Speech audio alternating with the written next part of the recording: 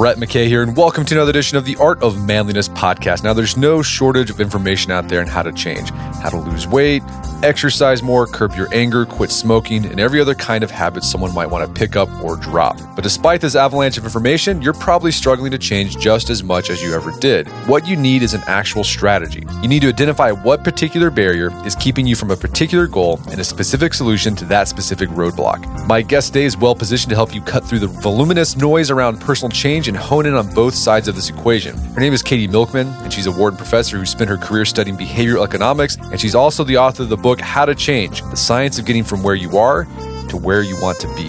On the show today, Katy and I walk through common reasons people aren't successful in changing and the best research-backed tools for turning uphill battles into downhill ones. We discuss the ideal time to begin a new habit and the power of fresh starts, how to get motivated to tackle something when there's more pleasurable things you'd rather be doing, how to use commitment devices to stay the course, why giving advice to someone else can help you take that advice yourself, and the crucial importance of surrounding yourself with peers who are better, but not too much better than you are. After the show's over, check out our show notes at aom.is/toolsforchange.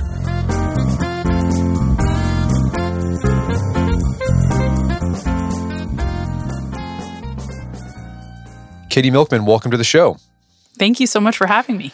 So you got a new book out called How to Change. And basically, these are all the insights that you've gotten from your career as a behavioral economist on what works, what doesn't work, and helping people change. But I'd like to talk about your background because you started off your academic career as a PhD in engineering. And then you made the switch to behavioral economics. And that seems like a big switch. It was a weird switch. Yeah. So how did that happen? And why the focus on behavior change? Yeah. Thanks for asking those questions. One reason that it happened, and I bet lots of people can relate to this, is like I started graduate school too young and I didn't really know what I was interested in. I went straight from undergraduate, where I studied engineering, into an engineering graduate program. And I hadn't really found my passion yet. I was just sort of doing the thing that seemed kind of interesting and I was good at it. I went to this graduate degree program. It was actually joint in engineering and business, computer science and business. And I thought, the internet is this cool new thing. It seems like it's reshaping business. Maybe I can study something related to that and it'll be interesting. And I ended up having to take a microeconomics graduate sequence just to get my degree. It was a requirement. And I walked into this class and I had hated economics as an undergrad. I mean, absolutely hated it. I was like, all of the models of human behavior that I'm being forced to learn in this class make no sense. Everything I'm being told is that people are optimizing machines. They're perfectly rational. They do these cost-benefit analyses at warp speed and they come to the right conclusion. And I was looking around at the people I knew and at myself, frankly, and saying, are you kidding me? So in undergrad, I'd hated it. But in graduate school, I was at Harvard, and Harvard was this hotbed for a new field, which is behavioral economics, which is a field that basically says there are systematic and predictable ways in which people are imperfect. We can model them, and we can capture what people will do, predict what people will do much better once we understand that. So we can acknowledge that people are impulsive, that they discount things they'll get in the future dramatically and overweight things that'll happen now. Like, I want the Cheetos. I don't care if it's not good for me. And I want to sit on the couch. I don't care if it's not good for me. And we could model all sorts of other things. And just like my mind was blown. It was like love at first sight once I encountered it. And then once I fell in love, I was able to convince some of the people I was working with to be supportive and find some new people to add and get involved with. And I was lucky to be in one of those PhD programs where they're just glad to have you being productive. And they let me do my own thing. And my career has been following that path ever since of studying the peculiar ways that people make mistakes. And then I got really interested in trying to figure out how to help people change. How do we help them overcome those mistakes and make better decisions once we understand what the tripping points are? All right, so let's talk about this book where you talk about behavior change. And I think everyone who's listening to this podcast has attempted at some point in their life, probably multiple times, some sort of behavior modification in their life, whether they wanted to lose weight, start exercising, quit procrastinating, stop drinking, stop smoking, you name it. But most of those attempts fail. So what do we know? What does the research say? What makes behavior change so hard? Well, the answer is a lot of things. That's why we so often fail. There's a lot of things. And I think one of the biggest mistakes we make when we're trying to change is that we ignore the litany of things that get in the way. We don't focus on what are the specific barriers we're facing. And we look for sort of like, bright, shiny, appealing sounding strategies, if any at all. Sometimes we just say, I'm just going to do it. I won't even look for a strategy. But when we look for strategies, we often look to, sort of appealing jingles like, I'm going to set big audacious goals, or I'm going to visualize success, which offer a one-size-fits-all approach and don't take into account what is actually holding you back. What are the specific barriers? So the big thing that I have found in my career is that if we actually step back and try to diagnose what is specifically standing in the way of this particular change attempt, and then tailor our solution that we suggest to that barrier, we can get much farther. So let me give you some examples of the kinds of barriers and that have very different solutions.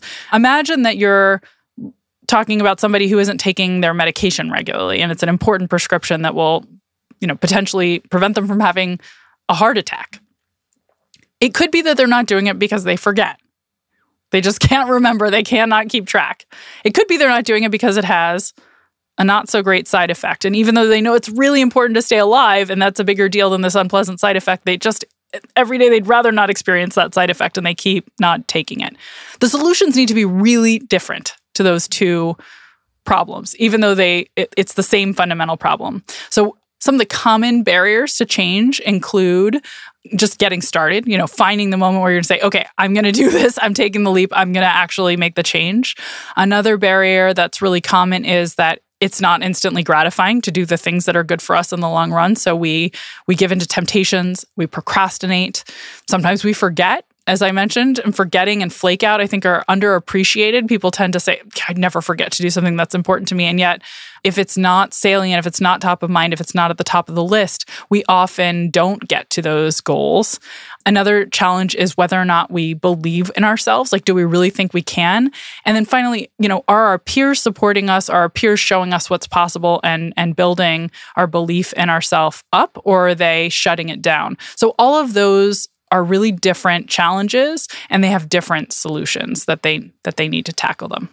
And each person can have a different challenge. It's not one size fits all. Exactly. And each person might have a constellation of those challenges, right? And so it's also not like, oh, you're a forgetting person. Like, they're all different. Some barriers, sometimes some goals, there are multiple barriers that are standing in the way. So it's all about figuring out which are the things that are holding you back. And then I know we'll get into this, but then there's different sets of solutions that science can point us to that'll help and make it so that those things aren't such big obstacles, so we can surmount them.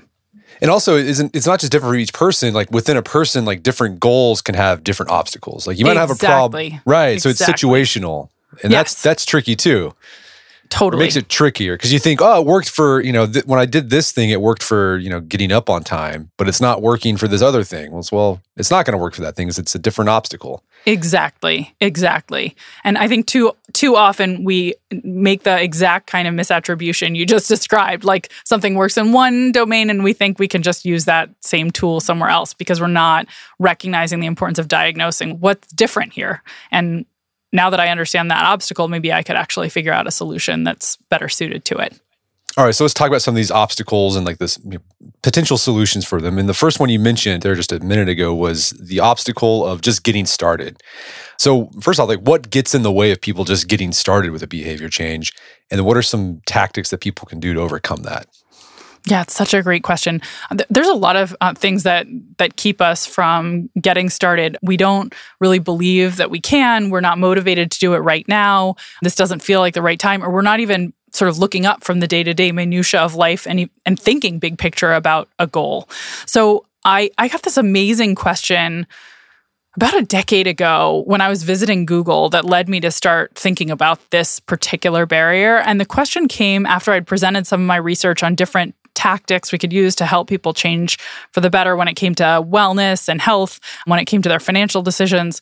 So I'd presented some of my research, and an HR leader at Google raised his hand and he said, okay, Katy, totally convinced that we should be using some of these tools to nudge changes in behavior, but when should we offer them to our employees? Is there some ideal time when people are going to be really chomping at the bit to form exercise habits and, start saving in their 401k and figure out how to be more productive at work? Like, when is the best time? And I still remember the light bulb going off because it was like one of those moments that was like, oh my God, it's such a good question. And I really didn't think that academics had answered that question.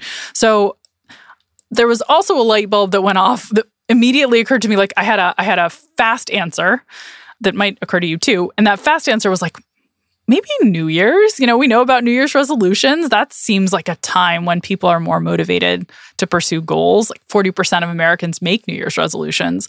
But what I realized as I started thinking more about that and got back to my office in Philadelphia and started talking to my amazing graduate student at the time, Heng-Chen Dai, who worked with me on this, and Jason Reese, another professor at the time who was at Wharton, we were all struck by the idea that maybe New Year's is just one example of a broader category of dates or moments in our lives when we feel like we have a new beginning or a fresh start, and when we're more motivated to pursue our goals potentially. And we started doing some reading about, how memory works and how we think about time and how we think about our lives. And it turns out we tend to think about our lives as if they're novels. And we think about the chapters in our lives, right? Like, oh, those were the college years and the Boston years and the consulting years and so on. And the chapter breaks in our lives are moments when we feel like we have a fresh start and a new beginning. And we're more likely to step back and think big picture about our goals. We're more open to starting something new. We feel like, maybe I didn't succeed at quitting smoking, before, but this is the new me, and the new me is going to be able to do it. So we shed some of that pessimism.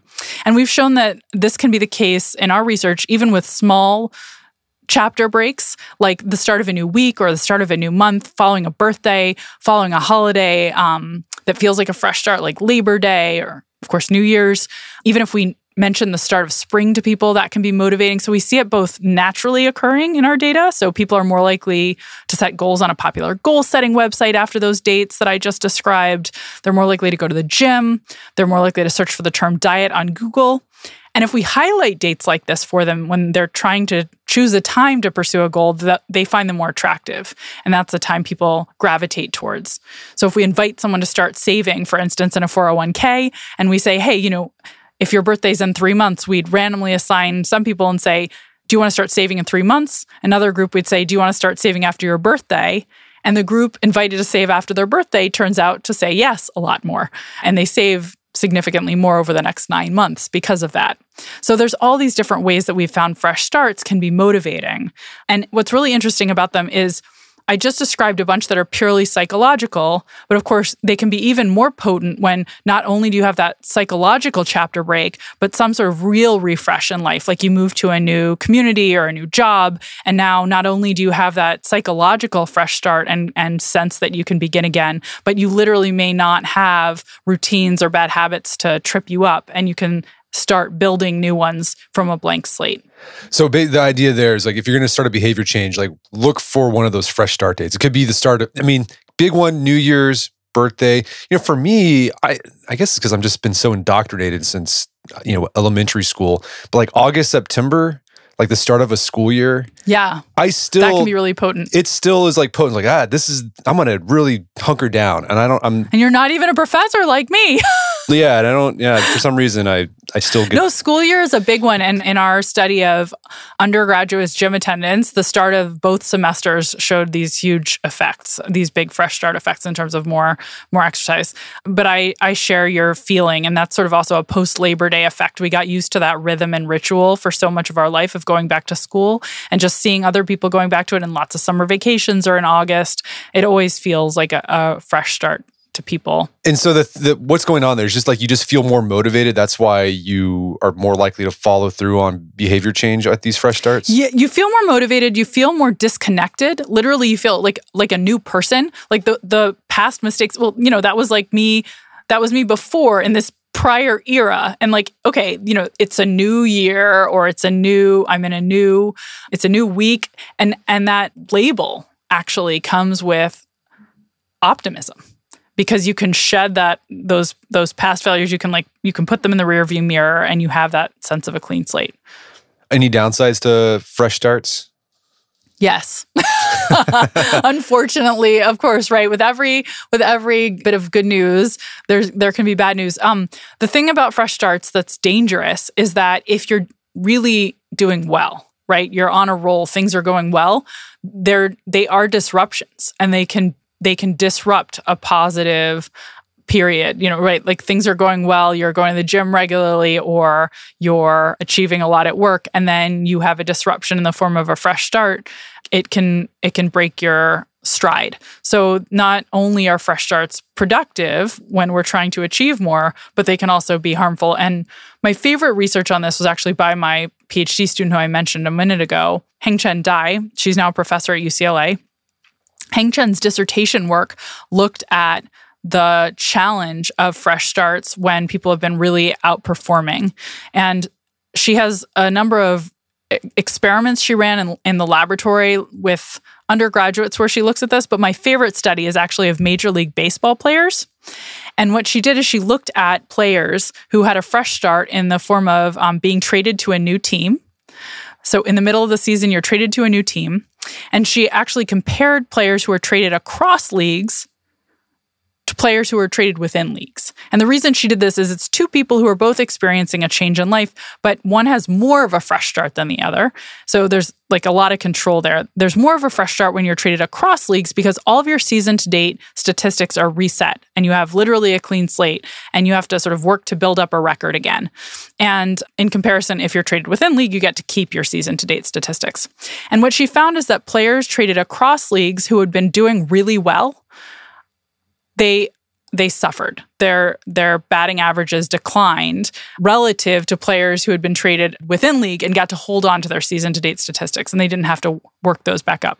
Now, just as I said earlier, the fresh start was positive for players who were performing poorly. So those who had been below average, well below average in the league in their performance do well. When they get traded across leagues, that's better than when they get traded within league because they want that fresh start. But I think it's a really nice point to highlight that these disruptions, while mostly good, because most of the time there's something we're not quite getting right, and we want that little jolt to give us a sense that we can start fresh. If we're on a roll, they can be really harmful. Okay. So another obstacle is sometimes there's something we know we need to do that's good for us, but we'd rather do something else that's more pleasant. And I think we've all... You're describing all of my goals. Right. So how do you overcome that? What's a tactic there that can work? Yeah, there's two different ways we can go about it, but the carrot and the stick. And I want to start with the carrot because I think this is so powerful, and it's so fascinating to me how often the intuition is wrong on this. My intuition used to be wrong on this too. There's some great research by Ayelet Fishbach of the University of Chicago and Caitlin Woolley of Cornell showing that most people, when they have a big goal and they want to achieve it, they start off by trying to find the most effective way to pursue that goal. So if you want to get to the gym more regularly and get fit, you say, I'm going to do the most efficient exercise I can. I'm going to hop on the Stairmaster. That's maximally efficient. Or you want to lose weight, I'm going to buy kale and carrots. I'm going to do it the most efficient way. But a small minority of people try to do it the most fun way possible. So when they go to the gym, instead of picking the thing that'll be most effective, they say, what will I enjoy most? Oh, I love Zumba class. That'll be really fun. Or if they're trying to lose weight, they say, I'm going to choose a diet, but I'm going to choose one that I'm going to really enjoy. Like, I love smoothies, and I'm going to go on like a diet that's really heavy on the smoothies. I don't know your taste. What they found is that if they could encourage people to look for a fun way to pursue their goals, they'll persist more. But again, most of us don't do that naturally. So trying to find ways to actually do things that are good for us, but that are fun is critical. And I've studied one specific way to make it more fun to pursue our goals, and that's by doing what I call temptation bundling, which is you link something that you really enjoy and you actually look forward to with whatever it is that you need to do to pursue your goals, but that's a bit of a chore in the moment. So as an example, when I wanted to get to the gym more regularly as an engineering graduate student, but was finding it hard to motivate myself, I bundled a temptation with exercise. I'm a bit of a nerd. I love page-turner novels like, James Patterson, novels, Alex Cross series. I'd only let myself listen to audiobooks of Alex Cross while I was at the gym. So I would come home from a long day of classes, find all I wanted was some indulgent entertainment, and I would actually want to go to the gym because I knew I could listen to Alex Cross guilt-free, find out what happened next. The time would fly while I was at the gym, and then I came back ready to focus on my classwork and not in need of that temptation at home anymore. So that's one example, but there's lots of different ways we can temptation bundle. So you can, only listen to your favorite podcast while you're doing household chores or cooking a healthy meal, or, watch your favorite TV show in the same circumstances, or only let yourself pick up your favorite indulgent treat on the way to hit the books at the library. So there's all different ways we can form temptation bundles. And I've done some research showing that when people are given the tools to temptation bundle, they do achieve more. So people exercise more regularly if they can only listen to tempting audio novels at the gym, for instance. A study by some colleagues showed that students actually did better and persisted longer on doing math problems in school when given the tools to temptation bundle it with tasty snacks, enjoyable music, and sort of colorful markers. This was kids doing this. Even though their teachers thought that would be distracting, it actually led them to persist longer. So there's lots of different ways that we can temptation bundle effectively. Okay, so tip number one, find your goal. If your goal is to exercise more, first one is just see if you can find exercise that you actually enjoy. Right. That's the first. Yeah. And then it's true of any goals. Right. See if you can find a path to it that will be fun, whether it's by making it social or, just picking a different activity. That's exactly right. No, I think that's an important point because I think a lot of people, when they decide they want to do behavior change, they pick up a book or they go to a blog and they say, well, here's what you got to do. And they do it and this sucks. And then they stop. And then it's well, no, you got to think about what's your main goal. Keep your eye on that. And there's different ways to reach it that doesn't necessarily follow some guy on the internet. Absolutely. Yeah. Right. And find a way to reach it that you will find gratifying in the moment, not just because it's taking you towards your goal. That's not enough. It needs to actually be enjoyable while you're doing it or you will quit. And if you can't find something that's enjoyable, then the next step is temptation bundle. Add something to that non-pleasant thing that makes it more pleasant. Exactly. A spoonful of sugar, as Mary Poppins would say. Right. So taxes. I don't know anyone who enjoys doing taxes, but you can temptation bundle prepping your taxes. Totally. Do your taxes with your best friend, bring some wine, maybe have a little bit of nice music on in the background, whatever makes it fun for you. Intersperse a little trivia. It might take a bit longer, but that's okay because you'll actually finish it. We're going to take a quick break for a word from our sponsors. And now back to the show. Okay, so another obstacle is sometimes people, they're not sure they can do it if they decide, well, I want to do this thing, but I'm not sure if I can, or maybe I think something will get in the way of me following through on that commitment. So you've actually found another tactic that's useful, is called commitment devices. So what are some examples of commitment devices and where have you seen them work? Yeah, this is a great question. And commitment devices are sort of the stick approach to solving. Actually, it's related to the temptation problem and it's related to follow through.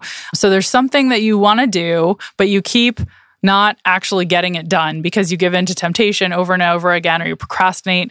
A commitment device is a really unintuitive thing that could be super valuable. So we're used to it when other people create constraints or reward systems to help us achieve what's good for us in the long run. And a commitment device is doing that for ourselves. So, you're familiar with being fined or even thrown in jail if you speed on the highway or if you, do heroin, right? But a commitment device is saying there's some goal I want to prevent myself from falling down on the job when I'm trying to achieve, and I'm going to set up those constraints for myself. So there's a couple different ways to do it.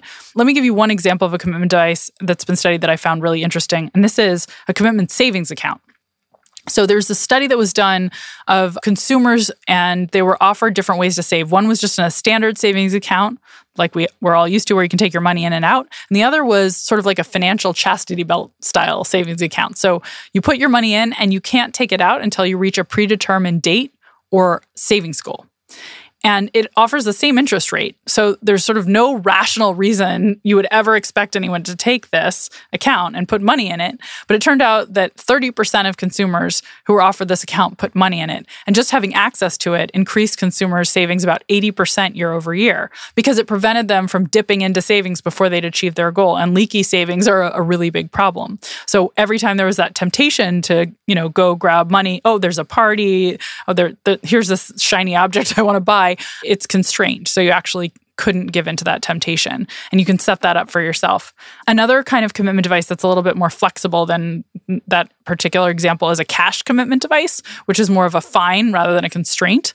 So you can literally put money on the line that you agree to forfeit if you fail to achieve your goals using a website like BeMinder or Stick.com, where they let you define a referee after you've set a goal who will report to the site on whether or not you've achieved your goals, and you put some stakes on the line, and they'll go to a charitable cause if you don't achieve your goal. And you can choose a charity you like, but that might be too much of a silver lining. So they also have charities that are contentious on either side of a hot button issue, right? Like a gun control charity and the NRA.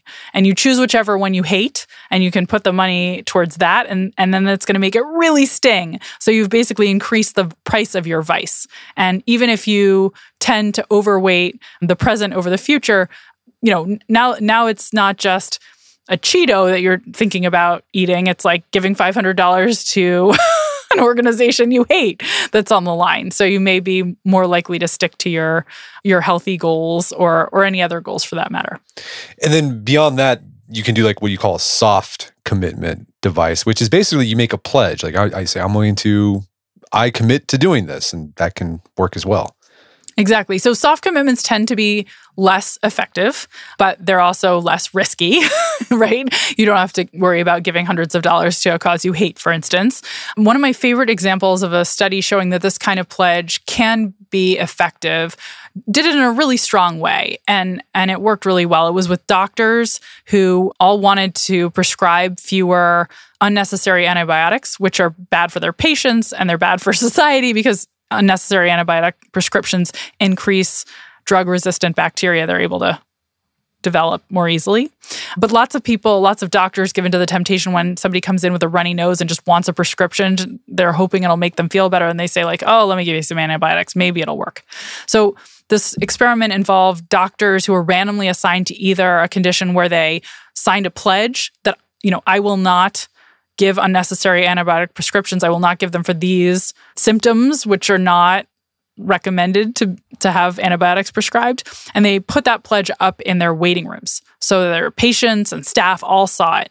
And they saw it every day when they walked in. So that group is half of the people in the experiment. The other half are randomly assigned not to sign the pledge. And what they found is a dramatic reduction was caused by this in unnecessary antibiotic prescriptions. So it's an example that I think illustrates, if it's a really soft commitment, like you just tell your friend, I'm hoping to exercise more regularly, there's not a ton of evidence that's going to take you very far. But if you put a little bit of teeth behind that soft commitment, right? Ideally, maybe you tell somebody who you'll be humiliated if you don't achieve more about your goal and have a way of them tracking you. Your boss, for instance, you tell them, I'm going to do X, and they have a way of visibility into whether or not you've achieved it. That is likely to be more effective, and more effective still is the sort of soft commitment where it's really public. And it's somehow related to your identity, like your professional identity. This reminds me, we just wrote an article about some research that some psychologists at McEwen University are doing about Gandhi and this Prussian prince named Pukler Maskow, I think that's how you pronounce his name, about making unbreakable resolutions. Have you come across this yet? No, I wish you could see. My eyes are so big right now.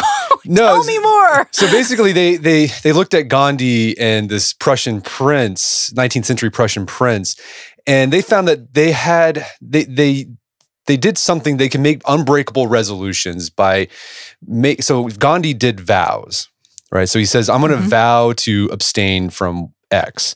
And because he said it was a vow, like it became like a spiritual thing. And so he's less likely to break it. Like he followed through on it. A different way of saying it. Yeah. That's so interesting. And then this Prussian guy, he called his resolutions that he decided that you can't break it. He called them grand expedients. And it's sort of like, it's very psychological. They said there's like a bright line boundary between just a regular type of resolution and an unbreakable resolution. Like it's in your head.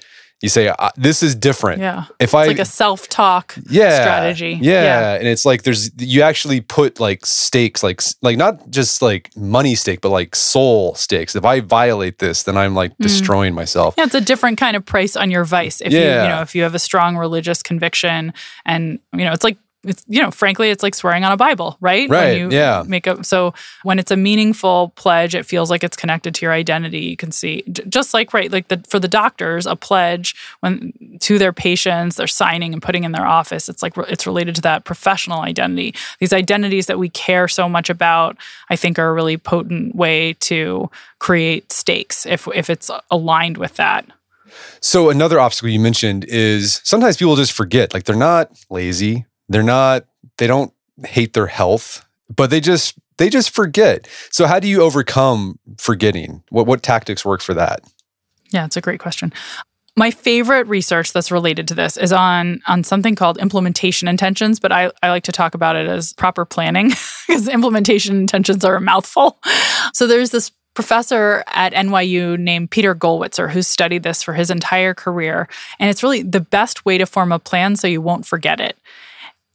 Most of the time when we make a plan, it's sort of like a vague intention, right? You say like, I want to get to the gym more. I want to learn a foreign language. I'm going to spend some more time on Duolingo doing that. But if we actually make plans in a very specific form that he studied, we're much more likely to take action. And that form is, if the following circumstances arrive, then I will take action. So for instance, instead of saying, I plan to spend more time on Duolingo practicing Spanish, you'd say, every weekday at 5 p.m., I'll spend 45 minutes on Duolingo practicing Spanish. That would be an implementation intention where you've linked a specific date and time cue with the intended action. And it helps with forgetting because, well, one, you're more likely to literally put it on your calendar, which helps with forgetting. You're going to have a reminder pop up, and reminders are very effective. But you also, even if you didn't put it on your calendar, the way that we store information in memory is that it's triggered by cues. And now you have this association. You formed a very specific association. When it's 5 p.m., I will, on a weekday, I will do Duolingo. You notice that it's 5 o'clock. Oh, this is when I'm supposed to do that thing. So if we form those kinds of if-then plans, it can be really powerful. And it helps with other things too. It helps us think through any obstacles that might get in the way. Oh, wait, am I going to be in a place where I can do Duolingo at 5 p.m.? No, I'm going to be driving in the car. That's not going to work. Let me rethink that. Let me come up with a plan that'll work. So it helps us think through those obstacles. And it also makes us feel like we've made a commitment, and we like to be consistent with our commitments. We've talked a little bit about this already in terms of if we make a commitment that's public, that can be powerful, but we also don't like being internally inconsistent. So once we've said, I am going to do something at a specific time, now we have a concrete plan, not just a vague intention, and we're more likely to follow through on those concrete plans. So these kinds of implementation intentions, you can form them yourself, but you can also prompt other people to form them to great effect. So for instance, I've done research showing that if you ask people to write down the date and time when they intend to get a flu shot or the time and doctor with whom they plan to get a colonoscopy, you can significantly increase the rate of follow-through on those important health behaviors over and above just encouraging people to do this and reminding them to do it. So there's also work on voting. You may have noticed there are lots of people saying, hey, have you made a voting plan? There's research showing that if you're asked, when will you vote? Where will you vote? How will you get there? That significantly increases the likelihood that someone who intends to vote actually makes it to the polls. It's, again, the same psychology related to flake out and forgetting, getting to top of mind salience that can be important in a lot of cases. Well, speaking of trying to help other people with their behavior change, so oftentimes you see someone who's having a hard time, and then your natural, tendency is like, hey, you should try this. And that actually backfires, and the person's like, no, I'm not going to try that. What do you think? I don't have a problem. Leave me alone. So if that doesn't work, what does work? I love that example. This really brilliant scholar, Lauren Estris-Winkler, she's about to start a faculty job at the Kellogg School of Management at Northwestern University, had this insight that maybe we have the script wrong. When someone is trying to achieve a goal, instead of putting our arm around them and offering them that demotivating advice, what if we actually ask them for advice about how to achieve more? What if we put them on a pedestal, put them in the position of advice giver? What if we said, hey, high school student, how would you encourage a younger peer, or how would you advise them to do better in school? How would you tell them they could form more effective study habits and stay away from distractions and get better grades? What are your tips? It turns out that by asking someone else for advice, we get them to feel really good about themselves. Hey, somebody thinks I know what I'm doing. It's a confidence boost that I have something worthwhile to say on this topic. It also leads them to introspect and dredge up insights. You don't want to ask someone for advice on how to do calculus who doesn't know how to do calculus, but Lauren found in interviews that most people actually do know how to achieve their goals if you ask them to think about it. Most of them have a few tips or tricks that they can come up with related to goal achievement, and they'll be personalized, right? So when you are thinking about what might work for someone else, you think about things that would work for you. And then once you've advised someone else, it feels hypocritical not to follow that advice, right? So all of those things make this advice-giving effect really potent. And we've shown in one random assignment study with nearly 2,000 high school students that just asking students at the beginning of the semester to give some study advice to their younger peers significantly improved students' grades over and above a control group that didn't get asked to give advice. It improved their grades specifically in math and in the class they most hoped to improve in that semester. And it wasn't like we turned, C students into valedictorians. It was a small improvement. It helped them. Actually, it was the third quarter grade specifically. It's the beginning of the third quarter. We do this small activity where you're asked to give advice. And by the end of the third quarter, you score about 1 point higher in math and in the class you're most hoping to improve in. But that's really amazing for something that takes about 10 minutes. Just putting you on a pedestal, asking you for that introspection and advice can be so powerful. So I've done that with my kids. Like with, my kids are 10 and 7. And if I know they're having an issue with something like being patient, like, hey, I'm having some trouble being patient with this guy. And you got any advice? And they're, oh yeah, this is what you do, blah, blah. So I think it does work. But how do you get asked advice, right? Like, how do you get the benefit? Yeah. Right? So I say I want to get the benefit of being asked advice, but I can't go around and start giving advice. That's just going to annoy people. So how do you? Yeah, you can, but you won't have a lot of friends left. Right. So how do you? Have you got any things that worked for that? Yes, absolutely. I realized I had done this inadvertently, and now I feel like I'm trying to convince lots of people to do this on purpose. When I was a junior faculty member, I formed an advice club with a couple of colleagues who were facing similar challenges but had similar goals. And we decided, when we were getting invited to do things and we weren't sure, is this going to help me achieve my goals? Is this the right use of my time? Is this the wrong use of my time? We would email each other and ask for advice. And it was amazingly valuable for so many reasons, right? It was really valuable to get that outsider perspective. When I was soliciting advice, right? You want solicited advice. It's the advice that's unsolicited that annoys us and makes us feel bad, by the way. Solicited advice is great. So I got all sorts of insights, but I also realized I got this huge benefit from giving advice, because every time I was asked my opinion, I sort of realized, I actually do have good ideas about what the right answer is and what the right choice is to make for your career under these circumstances. Like, here's what I think you should do. Built my confidence that I could make those choices for myself when I face them without having to lean as much on this group. And it also made me want to walk the talk. So once I'd advise someone else, oh no, I don't think this is a valuable use of your time, then when I got a similar ask, I knew the answer and I felt confident giving that advice. So I think advice clubs are actually an underutilized tool. We should be creating them more often with peers at similar stages with similar goals, so that we both can coach each other and benefit from that, and benefit from each other's insight and the social support that it builds. So that's my number one piece of advice on how to become an advice giver. So in your research, you found that our social group has a big impact on our behavior and whether we are able to successfully change or not change. Any examples from behavioral economics that show the power of our social groups? Yeah. So I've only studied this a tiny bit, but there's a huge research literature that I've drawn on and learned from on this topic. And one of my favorite studies is one we can probably a lot of us at least relate to, which is looking at college roommates. And it shows that the college roommate you're randomly assigned to affects your grades. If you have a college roommate who had higher verbal SAT scores, your grades are going to be higher. If they're lower, if their SAT scores are lower, your grades are going to be lower. So that's one result that I find sort of amazing. Just that person who you were plopped into a room with your first year in college has that big effect. But it's true in all different areas of life as well. So it affects how likely you are to save for retirement if you're around other people who are savers. It affects whether or not you are, more likely to be energy efficient if you find out what your neighbors are doing. So we're really influenced by our peers, both naturally when we just watch what they're doing, and also when people communicate to us about our peers directly and say, hey, most people are doing X, we tend to want to follow the herd.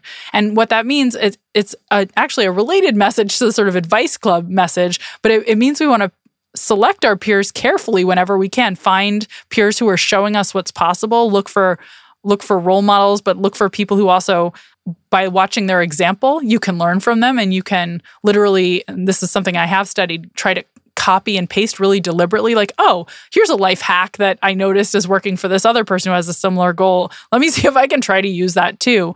There's so much information in the actions of our successful peers that there's benefits of surrounding ourselves with people who can show us the way and make us believe it's doable because we see them doing it, and that makes us think, oh, this is feasible for someone like me. But also we can literally watch what they do and emulate it.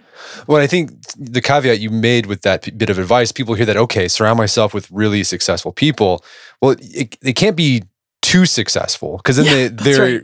What you get from them won't be useful. Like me hanging out with Bill Gates, or, I lift weights. So, right. So if I hung out with a guy who can deadlift 1,000 pounds. I was going to say, I bet Bill Gates can't lift weights that well. He wouldn't be that intimidated. Right. So if I said, I'm going to do what Eddie Hall does, and this guy can deadlift over 1,000 pounds, that won't be very useful, because I'm not anywhere near that. You don't want to gulf. It needs to be people who are roughly, in your league. If the gulf is too large, it actually can be demotivating, right? So if you're, for instance, there was this really interesting follow-up to the college roommate study I mentioned, where the same researchers Scott Carell's leading these efforts. He's a UCSD economist. He said, what if I engineer roommate assignments so that we can put the top students with the bottom students, and hopefully the bottom students who are the most at risk of dropout and really having a tough semester will be pulled up.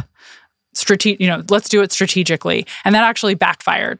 That actually led students to do worse because it was polarizing. So those pairings led people to feel like they didn't have enough in common. They didn't socialize at all. And all of the underperforming students ended up hanging out with each other and not having good relationships with their roommates. And all of the top performing students hung out with each other. And so it backfired. So there needs to be some relatability. You don't want to be hanging around with people who are so out of your league that you feel like there's nothing in common and you can't learn from them. Right. So find someone just a little bit better than you. Yeah, a group of people to hang around where there's some folks who are overachievers and you can learn from them. But yeah, exactly. They're not too far ahead. So how do you bring all this stuff together? How do you figure out which tactic you should be using and when you should stop using a tactic? Any insight there? Well, there's two parts to that question. The first part I'll say is, I think a mistake we often make is think when should I stop using this tactic? Once I've made some good progress, I can sort of stop using this crutch and, I'll stop temptation bundling. I'll just get myself to the gym naturally or whatever it is. And that is a common mistake, because all of the barriers to change that I just mentioned are barriers that persist. They don't go away magically. So we really do need to keep doing whatever it is that's working indefinitely, as long as we want the change to persist, as opposed to thinking it's a short-term game to figure out these hacks. In terms of understanding which tactics are likely to work for you, of course, just like anything else, there's probably a little bit of experimentation required, right? Just like when you are trying to figure out any solution, you need to play with it a bit. But my hope is that in my book and hopefully also in this podcast, I've laid out some of the key barriers that are most common and that you'll recognize yourself in them. You'll say, oh yeah, actually I totally get it. It is that I just forget. It's not, it's not top of my list and I keep not getting around to it. And so maybe I need to make more concrete plans, or, it's not fun. I really don't enjoy it, or it needs teeth, or I have the wrong social support group and I just don't believe that I can do it. I don't believe in myself. I need to find a way to believe in myself. So once you start to understand what those barriers are, it's easier to diagnose and match. And you don't need an expert to help. That's a nice thing about this. It's not like you need to go to the doctor and have a diagnosis. It really is something where you'll see yourself in it and understand, that's exactly what's keeping me back. In this particular case, I'm really having that challenge. And then hopefully there's a solution that science has proven can help. Well, Katy, this has been a great conversation. Where can people go to learn more about the book and your work? Yeah, thank you. This has been so fun. The best resource is my website, which is katymilkman.com, and it's Katy with a Y, like Katy Perry. And there's more information about the book, about all my research, about the research center I run, the podcast I host called Choiceology, and even my newsletter, which is called Milkman Delivers. My students convinced me I had to give it a funny name, so that's what I came up with. And there's lots more information there. Well, Katy Milkman, thanks for your time. It's been a pleasure. Thanks for having me. This was really fun. My guest today was Katy Milkman. She's the author of the book, How to Change. It's available on Amazon.com and bookstores everywhere. If you'd like to find out more information about her work, check out her website at katymilkman.com. Also check out our show notes at aom.is/toolsforchange, where you can find links to resources where you can delve deeper into this topic.